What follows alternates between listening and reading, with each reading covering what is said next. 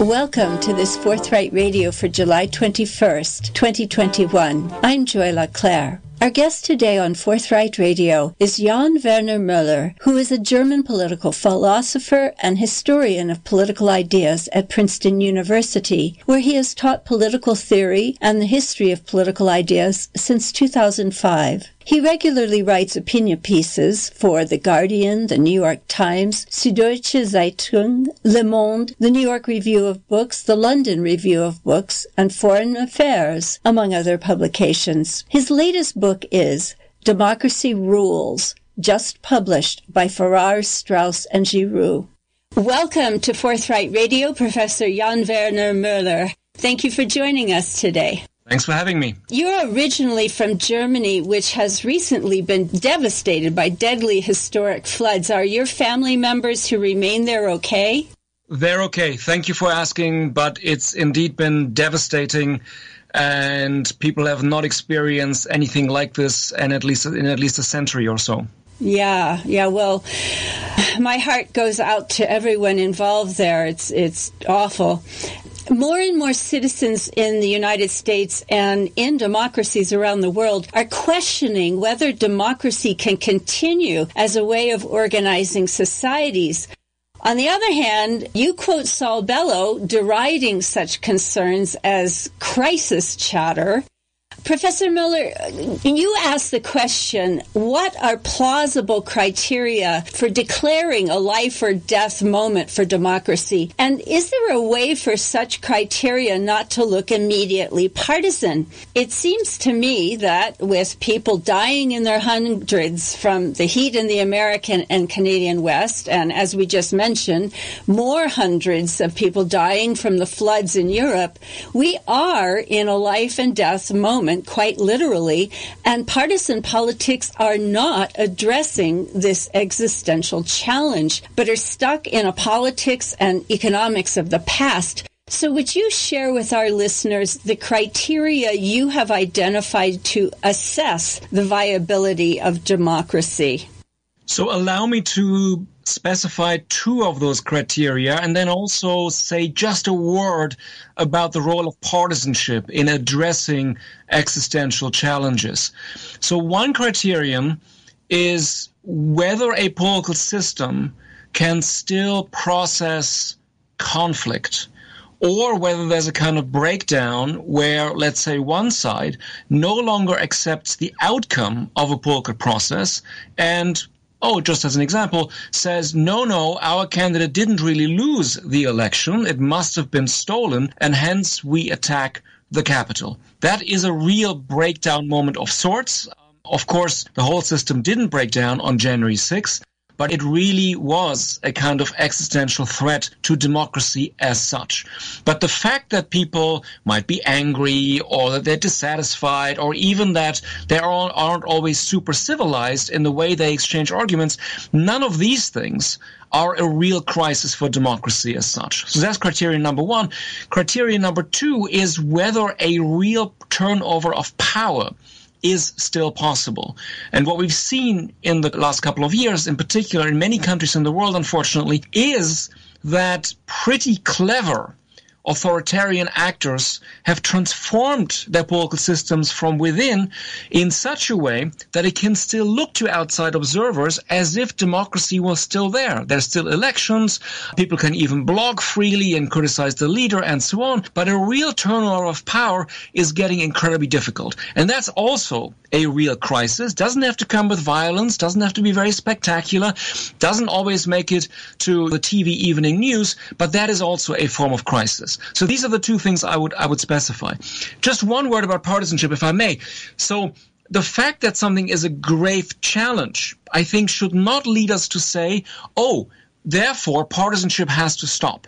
We can have legitimate conflicts around all kinds of issues because even grave challenges such as global warming do not have a sort of singularly rational solution. There are still choices about values, there's still choices about how much we care about the future or maybe care less about the future. These are all things you can debate. Of course, arises when we basically can't even set up a proper conflict because let's imagine, one side denies the facts, even the most basic facts, completely, and persists with a narrative according to which climate change might not be real, who really knows, scientists haven't really figured this out, and so on. Then, yeah, we have a real problem. But I would warn against the notion that, just because something is a grave challenge, political conflict, partisanship becomes somehow illegitimate as such. It can actually be a resource to have different perspectives sort of feed into a debate, different values being articulated. None of that is sort of dangerous for democracy as such. Your book is entitled Democracy Rules: Liberty, Equality, Uncertainty. And you then go on to identify some of the rules that you've begun to elucidate here. But I want to go back to the rise of authoritarianism and extreme right populism that you note, and you sort of alluded to this also, that these autocrats cloak themselves in what you call fake democracy. Would you expand on that a bit more, please? The far-right populists who we see in power today. So think of Viktor Orban in Hungary, think of Modi in India, think of Bolsonaro or Erdogan in Turkey.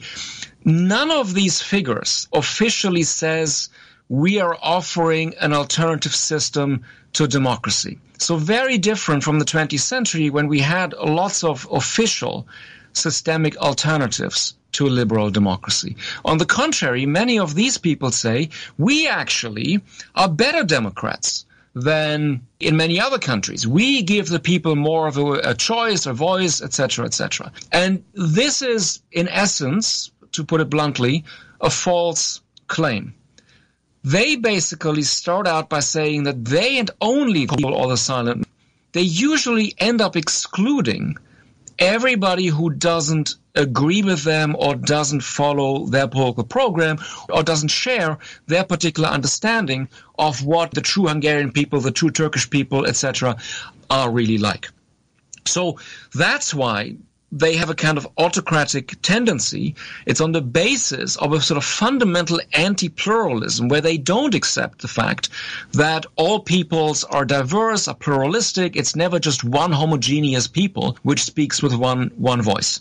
So that's part of the problem. The other part of the problem, maybe less obvious, is that even though they talk the talk of more participation, more referendums, all these kinds of things, very often, if they have enough power, which isn't always the case, but if they have enough power and if the checks on them aren't strong enough, they actually tend to entrench their own power in such a way that future majorities, if they can come to power at all, have very little room for maneuver. In other words, they will try to pass new constitutions, which basically entrench their particular understandings of the polity, or they tend to staff the state apparatus with their partisan followers as opposed to more or less neutral bureaucrats. In other words, what actually happens is exactly the opposite of what they promised, which is, the people can finally speak and freely decide. Because it's, authoritarianism, it's ultimately quite the opposite. And because it's all cloaked in the language of participation and democracy, it's not that easy to see in all cases. I'm struck by the many parallels that I perceive in what you're describing in what we're experiencing now in the United States after the 2020 election. A certain percentage of Americans, different research indicates different percentages, but hovering around 30%, I think, is a reasonable figure. I simply don't believe that a fair election happened. They believe that it was stolen. That's at the national level. Then paralleling what you've described in these other countries, in state legislatures around the country in which the Republicans have both the legislature and the executive at a very rapid pace, legislation is being passed and then signed into law that is very antithetical to what I understand as democratic principles. What is your feeling on these sorts of things, sir? Well, allow me to be rather blunt in this respect as well. This, of course, is all about one particular political party. And before we immediately blame particular percentages of our fellow citizens and say, oh, they're so irrational, or why do they buy into all these conspiracy theories? I think we got to start with the Republican Party, which unfortunately has been on this trajectory for some time. It didn't all start with Trump. I think it's much more plausible to say that in certain ways, an attitude according to which you basically always try to delegitimate your political opponents, an attitude according to which you also constantly tell people that the real America, to again put it bluntly, a supposedly white Christian America is under threat, is being taken away from us, and so on. All this has been going on for quite some time and has become very entrenched as a kind of political strategy.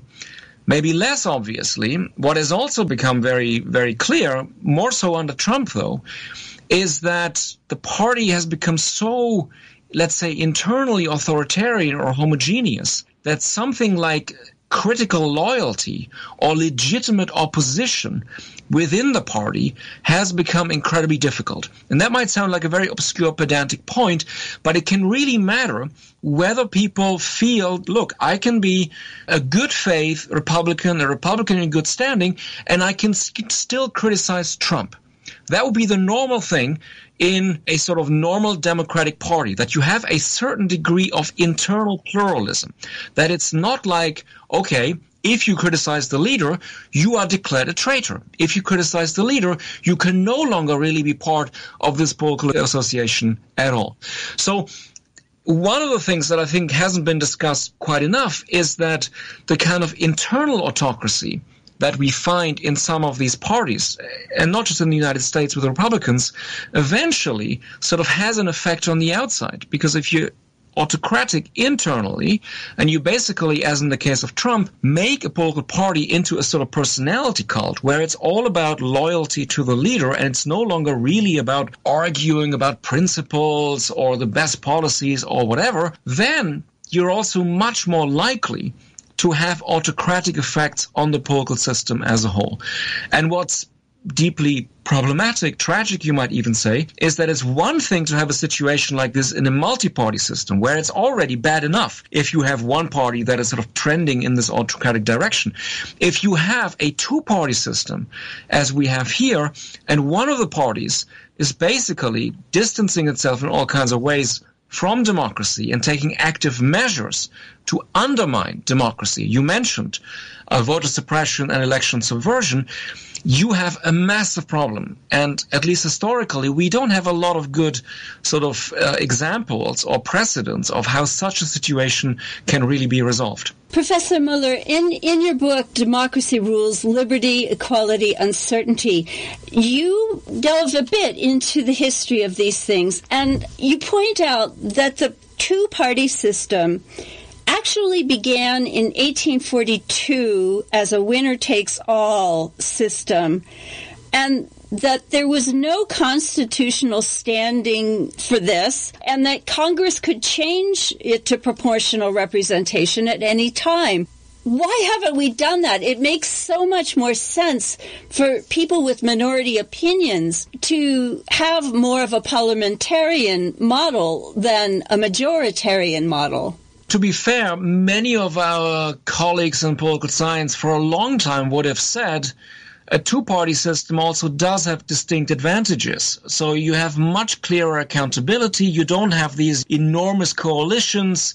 So just think of Israel as an example of this, where you have an enormous number of parties involved, lots of horse trading, really unclear who exactly wanted what or did what, and who ought to be punished if the government doesn't do well.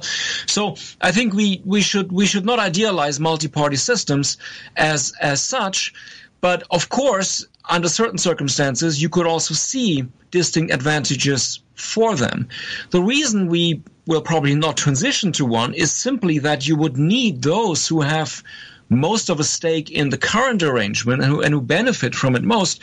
They would have to play a major role in changing it. And they have really no reason to basically invite further competitors, which also explains, of course, why third parties have occasionally appeared, this formulation by Richard Hofstadter, they're like bees. They sting and then they die. So they do have an effect. It's not trivial that a Ross Perot appeared on the scene, or that you had other contenders in the 20th century who really shook things up. But ultimately, we're not going to move to anything that looks that recognizably different. One thing one could think about, but again, this is very much blue sky thinking, and just as an idea that some people might find worth entertaining. So at least some countries, when they've confronted this issue, that you basically cannot expect political parties to decide on matters where they have to regulate the conditions of their own competition. So size of election districts is one example where, we're slowly at last trying to move to putting this into the hands of independent commissions as opposed to having partisan actors basically doing things for their own sake. Or think of the salary of deputies in a parliament, or the salary of deputies in a parliament, or even the size of a parliament. Sometimes people, I think, have put forward the entirely plausible notion that these are things which could be decided not just by an independent commission, but maybe even by citizens, so-called ordinary citizens themselves. So sometimes there have been attempts to say, let's select random citizens, people who have no connection to politics necessarily, and explain to them what the issues are, and then they can basically come up with what they see as a reasonable solution, and then maybe this can be put to a referendum. So take it out of the hands of professional politicians and political parties, because, they are not exactly neutral when it comes to these sorts of questions, and hand it back to citizens themselves.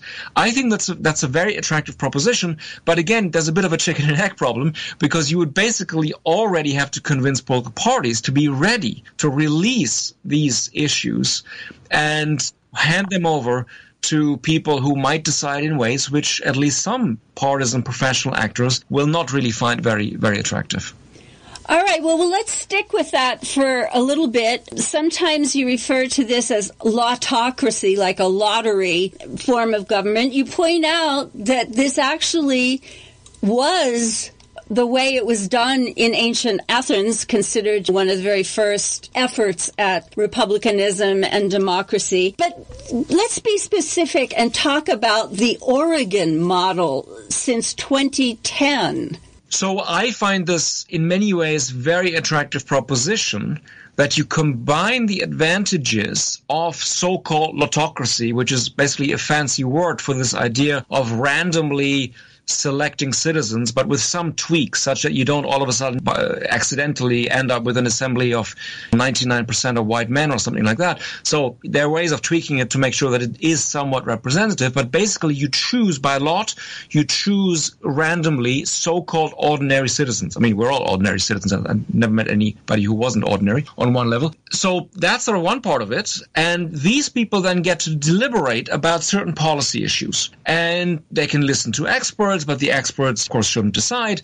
They just advise. And then eventually, these citizens come up with a kind of recommendation, and they lay out their reasoning about why they think a certain policy measure is, on balance, the right thing to do, is an attractive proposition. But then it still goes to a referendum. So unlike with some proposals, more ambitious proposals, you might say, of political theorists who want to switch entirely to this thing called lotocracy, and who want to be done with elections as we know them, and who basically want to just give decision-making power to these randomly selected assemblies. In this model, it still goes back to, if you like, the people themselves, and they can vote something up or down. As we know from, let's say, California, probably most infamously, these sort of general referendum processes can very easily be captured. They can sound like, oh, this is great because everybody gets to participate. But actually, unlike regular elections, it can sometimes be easier for, to put it bluntly, special interests, people who are especially invested in a particular policy issue, to basically pump huge amounts of money into the process and have outcomes which actually, if we had stuck with elections and representative democracy as we know it more generally, may have actually gone a different way. So the usual caveat applies. This is not a panacea. There are lots of other factors in play. But I think what is attractive overall about this idea of combining, basically getting randomly selected citizens together with a mass referendum is that on the one hand, people can feel that, look, these were people like me who were talking about these issues. I can understand what their arguments were. Everybody gets delivered, a letter that says, look, here are the 5 reasons why this is a good thing. Here are maybe 2 counter reasons. So it's very comprehensible for people what's going on. And at the same time, they don't feel excluded in the way that they might feel excluded if we switched over entirely to randomly selected assemblies. Because then if they decide that's really it, then I can't really go back and say, oh, but look, I had a totally different view, and now I feel completely disempowered. So personally, I would not advocate replacing electoral democracy, political parties, etc., all the kind of usual elements of the package of representative democracy that we have with this model. Some of my colleagues think we should. I don't. But selectively, it can be extremely helpful. And on balance, I would say we should do more along these lines. We're speaking with Professor Jan Werner Müller. His book is Democracy Rules: Liberty, Equality, Uncertainty. Now, the first 2 words in the title after democracy rules, liberty and equality, everybody's used to that. But you posit as one of the elements really required, uncertainty. What do you mean by that? Why do you say that? Well, I think it's a particularly hard sell during and perhaps by now a little bit after the pandemic, because one thing that all of us, I think, really had enough of was precisely uncertainty. Uncertainty about what the virus was doing, where the numbers were going up, for which reason, etc. So uncertainty is a difficult thing to talk about in our particular moment, especially. What I meant was not that uncertainty is somehow at the same basic, let's say, moral level as equality and liberty. I mean, these are really the bedrock principles of democracy, and they are clearly normative. They tell us something about how we should live, how we should treat our fellow citizens, and so on. Uncertainty is not at that level, but it's still an important, in fact, crucial and indispensable component for democracy. Why? Goes back to a point we briefly touched on earlier on. Basically refers to the fact that in a functioning democracy, there has to be uncertainty about the outcomes. If you always want to know in advance who's going to be in power and how elections turn out, then you probably will like North Korea, or you will like the outcome of what some of our friends and colleagues in the Republican Party are doing in certain states. In other words, manipulating the system such that outcomes are no longer really in question, and that this other indispensable moment that we touched on earlier as well, the possibility of a turnover in power, is basically no longer a possibility. This riffs a little bit on what might sound like a very banal definition of democracy by the distinguished Polish-born scholar Adam Przeworski. But at one point, he simply said, look, democracy is a system where parties lose elections, and it's not always the same parties. And this might sound incredibly basic or even banal, but it does contain an important insight. And if we face political systems where this no longer happens, and where basically free and fair elections are no longer possible, such that the ruling party always wins, that's a clear indication that we don't really have democracy anymore, and hence we also no longer really have liberty and equality as a kind of lived reality of a democratic system. The first part of your title is Democracy Rules.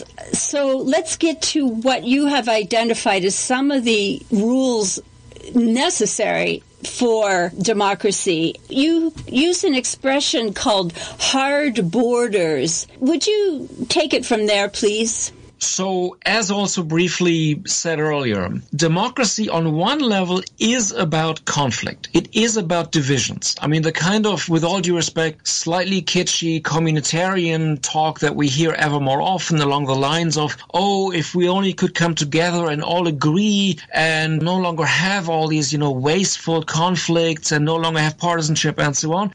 It kind of betrays, with all due respect, a certain misunderstanding of what democracy is supposed to do. Obviously, we do need to agree on some basic ground rules, including the fact that if you lose the election and you get fewer votes, you kind of accept the outcome. That's clear. But at the same time, democracy is designed to precisely enable us to deal with conflicts and divisions in a peaceful and civilized manner. If we didn't have conflicts, if everything was always already consensus and kumbaya, it's not obvious why we really would need precisely this kind of machinery that is precisely designed to enable conflict in a certain way, to resolve conflict through elections such that it's clear who has the majority, but such that it's also clear that the minority can come back next time and try to convince more citizens and become the majority again.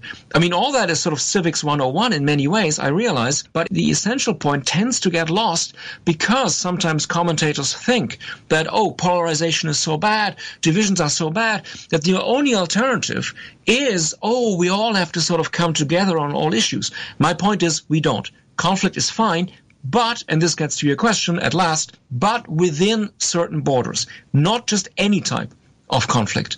And the two that I was trying to specify are the following. First, what you can do is what, in my view, right-wing or far-right authoritarian populists precisely always tend to do, which is to suggest that some citizens do not truly belong to the people. I mean, this is the kind of talk that we remember from Trump when he would basically look at certain congresswomen and sort of suggest that they should go back to their country. Well, what's the message? The message is they are not truly part of the American people. Or a similar maneuver, if you basically don't answer critics with arguments, but you simply immediately switch to a notion that, well, anybody who criticizes me is by definition un-American. That is not part of legitimate democratic conflict. Because in a sense, what you put forward is that the others can't really be partners to a conflict. They can't really be legitimate opponents. They shouldn't be here at all. And plenty of far-right authoritarian populists are basically doing this in the world today. So that's one hard border that I think we have to accept. And that still leaves room for a lot of tough kinds of arguments, and doesn't always have to be civil in the sense of nice and so on. No, political competition can be sort of very tough and maybe even insulting to some degree. I mean, might not be nice, but that doesn't really violate this kind of particular hard border. The other one is simply that if we cannot at all agree on anything like shared facts, it's also very difficult to accept others as legitimate partners to a conflict. This goes back to what we talked about briefly in terms of global warming, that if the person you're talking to from the get-go says, no, I mean, this is just, I don't accept this as a challenge. I don't accept that anything is happening that we should even be talking about, because, you know, this could be all because nature does this and nature does that, and there isn't even a policy question here, then it's also very hard to see how you could conduct conflict in a way that ultimately is seen as productive for a political system as a whole. I recognize, and I hasten to add, that of course identifying facts isn't always easy. It's not true that the facts somehow speak for themselves. None of us has ever heard the facts speak. And plus, even if we can agree on basic facts, it doesn't mean that we're going to agree on a hell of a lot of other things. There is still a lot of room for disagreement on the basis of different value commitments, different historical experiences, different assumptions about the future. So it's important that we kind of leave this space for conflict open. There's nothing wrong with that. But again, if we simply from the get-go say, well, in a sense, these other politicians or even citizens don't really have a place in our polity to begin with, then this whole thing doesn't work. Or if we from the get-go say, no, what you're talking about as an issue or as a policy challenge doesn't really exist at all, then also this kind of model is bound to fail. I was intrigued by what you wrote about COVID, which is another one of these facts that we can't agree on. You described it as both a Rorschach test and an X-ray. Tell us about that thinking. I think it's a Rorschach test in the sense that plenty of political actors, and maybe plenty of citizens as well, very quickly said, okay, this is a crisis, this is a historic moment, this is a break with the past, and we already know what it means. Because the tendency is then to say, well, it means what I always believed anyway, or here's yet another occasion to advance my political preferences. of one form or another. Maybe a better example for this sort of logic is actually the financial crisis of 2008, where, if you recall, plenty of, let's say, social democrats at the time immediately said, oh, it's sort of obvious what this means. Finally, neoliberalism has failed. This just shows where greedy bankers and Wall Street will get us. And now we're going to see a golden age for social democracy, for the left, for the welfare state, for regulation, you name it. And as we all know, it didn't quite turn out this way. Arguably, the political formation that most successfully interpreted the financial crisis symbolically, but then also with very real effects on the ground, so to speak, was something that nobody had really sort of imagined immediately at the time, namely the Tea Party. The Tea Party, in a sense, was very successful in suggesting a framing of how to understand what happened in 2008, and, as we all know, had a large influence on how the Republican Party then developed in subsequent years.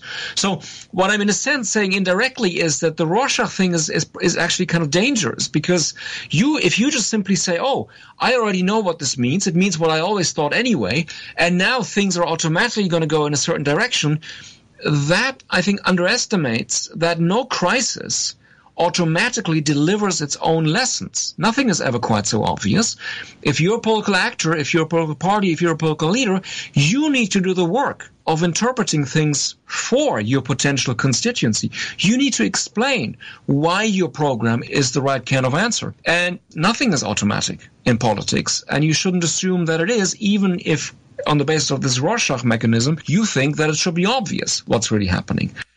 The X-ray part simply refers to the fact, and by now I think plenty of other people have said this as well, that the pandemic made us see certain structural problems and weaknesses, and in particular, of course, inequalities that were not completely unsuspected. So it is a little bit like having a broken bone. I mean, you feel the pain, you know that something is going on, but you don't entirely have certainty about, whether it's quite what you think it is. Once you see the X-ray, you can be pretty sure that, yeah, there really is, let's say, a fracture. And I think something like this also happened with the COVID pandemic, that it's not like everybody thought everything was great beforehand and all of a sudden the pandemic hits. Many things in terms of how different communities were affected very differently by the virus, we kind of suspected. But now it's become much clearer how particular inequalities especially would translate into radically unequal outcomes on the basis of very different housing conditions, on the basis of very different levels of access to medical care, and so on and so forth. You talk about what happens in democracies when extreme populists, whether it's to the left or the right, lose. Speak very briefly to that, but I want to get to the concept of loyal opposition. So the reaction to when a group is certain they're going to win and then they lose. Expand on that, please. So nobody likes to lose.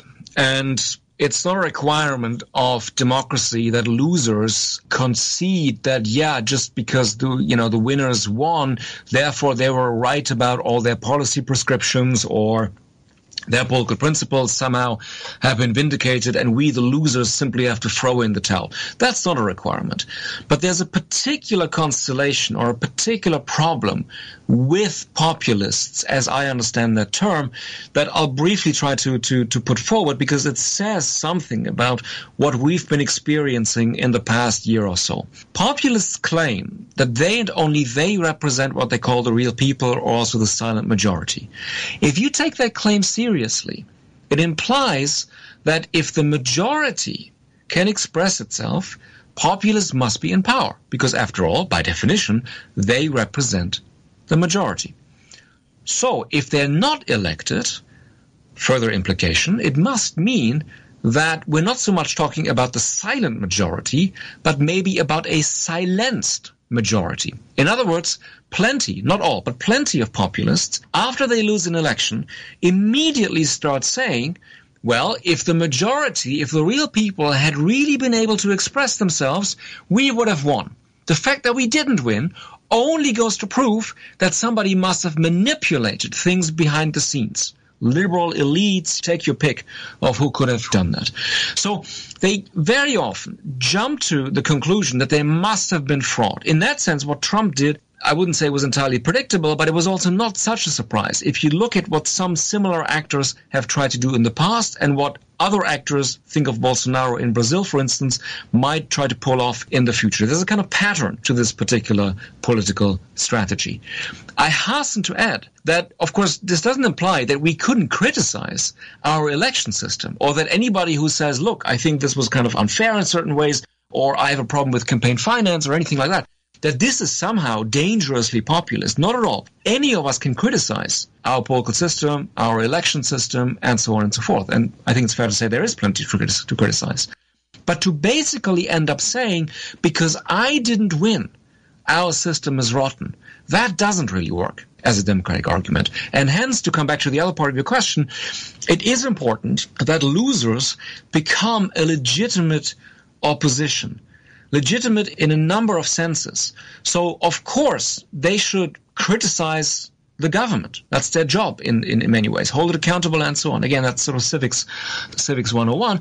But at the same time, it has to be legitimate and loyal opposition, so they have to remain loyal to the overall political system. They can't end up saying, because we don't like this government, we're going to bring the whole system down in one form or another. And less obviously, ideally, even within an opposition, it's important that you end up having different voices, and that basically an opposition ideally uses the time when it is in opposition to develop new policy ideas, have a bit of distance from the day-to-day pressures of governing in order to sort of rethink what it stands for, how it eventually might construct a majority again, and so on and so forth. So these are all things which you are unlikely to end up doing if, unfortunately, your party has become a kind of personality cult. Well, speaking of personalities, there's certainly one in the Congress, Mitch McConnell. He represents, both he and in combination with the filibuster, a very serious juggernaut to any efforts on the part of the now barely ruling party of the Democratic Party, with the thinnest of majorities in both the House and the Senate, of getting anything done that they promised to their constituents. And of course, just a brief reminder that in the 8 years of the Obama administration, Mitch McConnell was all too successful in preventing many of the programs that administration had promised their constituents from getting through. And he considers it a point of pride that he has done that. So it seems to me that this is a serious weakness in democracy, that one person could manage this over, we're going on 12 years now, right? So in a functioning democracy, an opposition certainly must have its say, but a majority must also get its way. And it's worth remembering that the Founding Fathers certainly were worried about a tyranny of the majority. I mean, that's what everybody remembers, that's very frequently referenced.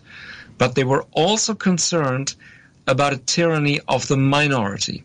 And as you were saying, our system structurally tends to favor that in all kinds of ways, given how the Senate is organized, given also how particular states with sometimes very sparse populations can play an outsized role. I mean, there are many good reasons for wanting, checks and balances and making it not so easy for a majority to get its way. We can certainly have a discussion about that. But if you end up with a de facto empowerment of a minority, and one that, as you say, can go on for a very long time. And if furthermore, this sort of, as some of our colleagues have, I think, rightly put it, this sort of counter-majoritarian party no longer has any clear incentives to reach out to more people or to really sort of gain actual majorities, then you have a serious problem, and it gets even worse, as if it, it wasn't already bad enough, if what, and I'm here riffing on a nice formulation of the New York media critic Jay Rosen, if the counter-majoritarian party, i.e. the Republicans, then eventually also becomes the counterfactual party. In other words, if they are not only giving up on really trying to construct majorities, but if they in addition start to basically make acceptance of the big lie into a kind of litmus test for party loyalty, and then also basically end up constantly fighting with journalists and news organizations, real news organizations in one form or another, because they, in a sense, have said goodbye to a normal democratic competition, which, as said earlier when we talked about the two hard borders, needs sort of some common factual basis. So all of which is a long-winded way of saying that we have some serious, and I agree with you, we have some serious structural challenges. This isn't just about, Trump the person and the great demagogue and so on and so forth, nor is it just about people who might occasionally want to buy into conspiracy theories. This also has a kind of structural / institutional side that will not disappear overnight. That brings us to the very important part of your book, Democracy Rules, Liberty, Equality, Uncertainty, Professor Miller, of democracy's critical infrastructure. Would you share with our listeners some of the elements of that infrastructure? Infrastructure is, of course, a popular term these days. And what I was trying to get across with this particular notion is that democracy also needs an infrastructure. If we think about what that term really means, on one level, it is about reaching others and being reached by them. So think about roads, trains, even the post office in terms of how can I connect to other people? How can I get from A to B? And so on. And what this means in a democratic context is that there must be institutions which allow the exercise of our basic democratic freedoms. So think about free speech, but also freedom of association, freedom of assembly, and so on, to become multiplied and become effective in such a way that ideally we can have an effect on democratic outcomes as a whole. In other words, if I'm entirely left to my own devices or resources, yes, I can demonstrate by myself, I can spam you with my unpublished op-eds and so on, but if I find a political party as an organization, or if I can find a news organization, a news media, who can multiply my messages, or where I can also receive messages from others and then decide whether I go along or not, that remains absolutely crucial to representative democracy as we've known it pretty much since the 19th century. In other words, the quality and the state of political parties in particular and news organizations in particular matters for the health of democracy as a whole.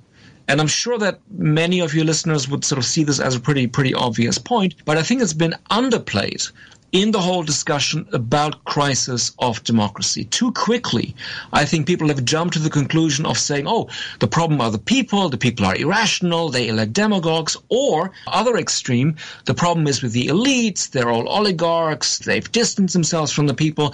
There's plenty to be said with regard to these sorts of points of view, but I think the mistake can be that we always end up talking about groups of people, be it the many or the few, and we don't talk about the health of these institutions. And hopefully what has become clear already in our conversation is that the decay and the disrepair that we see in the case of some political parties, and also the disrepair that we see in the case of at least some aspects of our media landscape, does have real effects on the quality of democracy as a whole.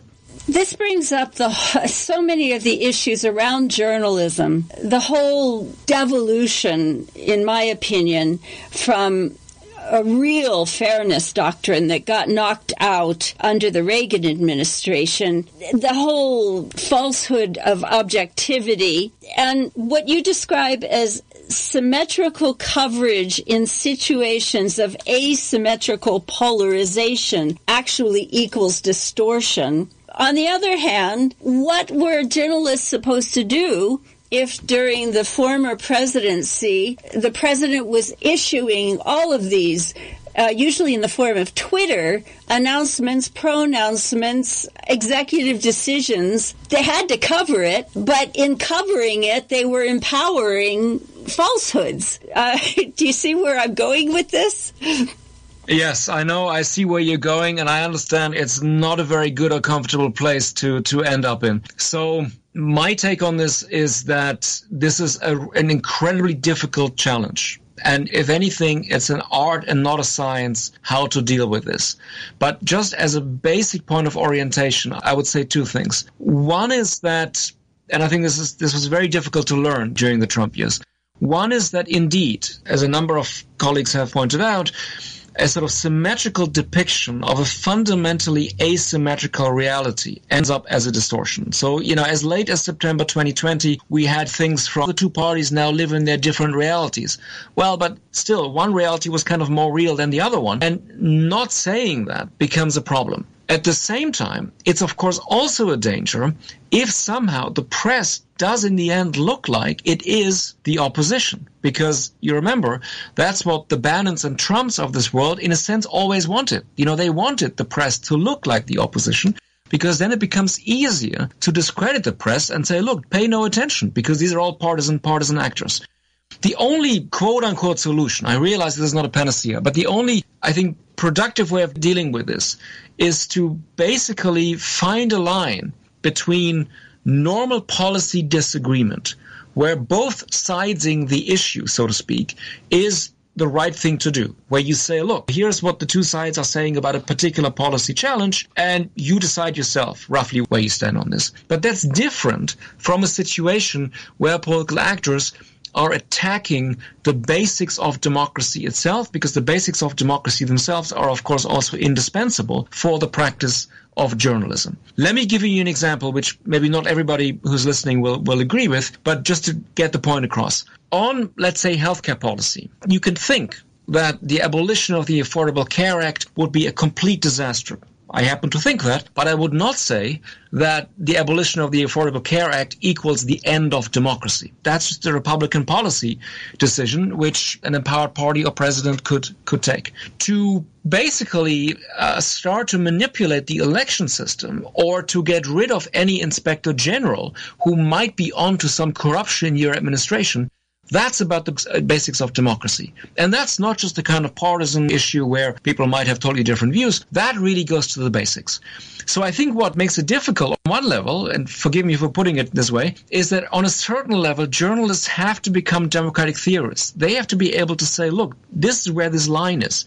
And even more difficult, they have to be able to communicate to their audiences why they portray things sometimes in this way and sometimes in another way. Again, it can be very difficult. I understand that. But I think that's really the only way of, I think, kind of negotiating a kind of difficulty which in functioning democracies very few journalists tended to have, because everybody was within a spectrum of basically partisan conflict where the basics of democracy weren't really being questioned. You use a term with which I have not been familiar, militant democracy. It resonated immediately. The long history of struggle for civil rights, women's suffrage, all of these things. On the other hand, the January 6th insurrection and capture of the Capitol briefly were also examples of militant democracy. And I was very much struck by a quote from Goebbels, who said something along the line, I'm paraphrasing, democracy provided the means of its mortal enemies to annihilate it. What do you mean by a militant democracy, and how is this going to help? So this is a term that was coined by a Jewish exile jurist / political scientist, Karl Löwenstein, in the 1930s. And he first published his thoughts about this in a number of American journals. And he basically pointed to the experience of how the Nazis came to power to argue that you can have situations where a party is not, let's say, violent. Of course, the Nazis were also violent, but let's say a party is not violent. It doesn't sort of breach the criminal law, and yet it is using the tools of democracy to come to power and then abolish democracy itself. Historically, there aren't actually all that many examples where this really happened. I mean, even with the Nazis, it's very questionable. I mean, this is one thing that people always bring up, but it's not really true that Hitler got a genuine majority, a genuine legitimation of basically erecting a totalitarian dictatorship. So I think you sort of shouldn't overplay how often this happens. But the intuition that you can have actors like this within a democracy is an important one. And sometimes American scholars say, well, that's a very sort of post-totalitarian European thing. This kind of legitimated sometimes the banning of communist parties because they were trying to destroy democracy from within, or today, far-right neo-Nazi parties. But we don't sort of do this thing in the US because you either become immediately subject to the criminal law or everything else is basically covered by free speech. And that's largely true, but it's not entirely true, because you might say that in the American system as well, you have a number of measures that could be called militant in this way. So an obvious one is impeachment, where basically, if you get the right majority, and as we've learned, it can be very difficult to get the right majority, there's a sort of emergency measure to say, look, here's somebody who is so destructive within the democracy that we need to get rid of, well, usually him, not her, right away. Or, less obvious example, the Constitution, of course, guarantees the individual states a republican form of government. And it's a largely forgotten episode in American history that FDR actually sort of encouraged Congress to look at the question whether Louisiana, which, according to critics, had been made by Huey Long into a sort of very authoritarian system, whether that was still truly faithful to Republican principles, and if not, whether there should be some kind of intervention. So, long story short, this is pointing to the very difficult and, in a sense, very dangerous, because in a sense, it's possible that measures to defend democracy themselves might have undermining democracy. I mean, just think back to McCarthyism and other examples in American history. But nevertheless, it's something that I think the last couple of years have also forced us to address more squarely. What tools or measures might democracy sometimes have to deploy against actors or also against associations who are not doing anything that's immediately criminal, and yet they pose a danger to the survival of democracy long term. And so one thing that one could easily have imagined in this category, that of course plenty of people were advocating, was to say, for instance, okay, President Trump can no longer have a public office. We now know enough. The pattern has been so clear of what this man wants to do, how he operates. It's not like, oh, there was a one-off mistake because he was a rookie, he had never been president or, for the matter, a politician before. It's too bad. It was so clear by the end what the pattern was, and that the pattern was going to be repeated over and over again, that perhaps a majority would have said, okay, this particular actor needs to be taken out of democratic competition permanently. But as we all know, that didn't happen. Jan Werner Müller, thank you very much for joining us today on Forthright Radio. I'm sure we have not heard the last from Mr. Trump, and we'll see how that plays out in the future. But your book, Democracy Rules, Liberty, Equality, Uncertainty, is very helpful to try to understand how these things do play out. Thank you so much. Thanks for having me. I appreciate it. You have just heard an interview with Princeton University professor Jan Werner Müller. His latest book is Democracy Rules, Liberty, Equality, Uncertainty, just published by Farrar, Straus, and Giroux. The views and opinions expressed on Forthright Radio are those of the speaker and do not necessarily represent those of this station's staff, its members, board of directors, or contributors. Forthright Radio is a Beyond the Deep End production hosted and produced by Joy LeClaire. You can hear past Forthright Radio programs by going to our website, forthright.media. As Professor Jan Werner Müller pointed out, the infrastructure of democracy is a crucial component to its vitality and endurance. Charlie King elucidates this in his satirical song referring to the millennial election of the year 2000, in which the design of the ballot for Miami-Dade County was constructed so that the holes to punch did not line up with the names of the candidates for which one wished to vote. Competence in the construction of the infrastructure of democracy is surely an important component. How different this country would be today had those little Jewish ladies not voted for Buchanan, although most of the rancor was directed at Ralph Nader and his raiders as spoilers. Well, we leave you with Charlie King's take on the story. Thanks for listening and supporting our community radio station, KZYX. Till next time, this is Joy LeClaire, signing out for now.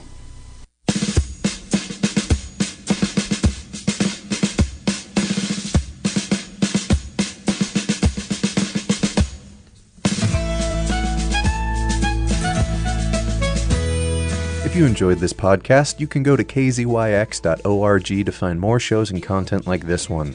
While there, you can stream us live or check out our jukebox. And if you like what you hear, consider donating by clicking the red donate button in the upper right corner. We are Mendocino County Public Broadcasting, listener-supported community radio. KZYX, Philo, 90.7 FM, KZYZ, Willits and Ukiah, 91.5 FM, and Fort Bragg at 88.1 FM. Thanks for listening.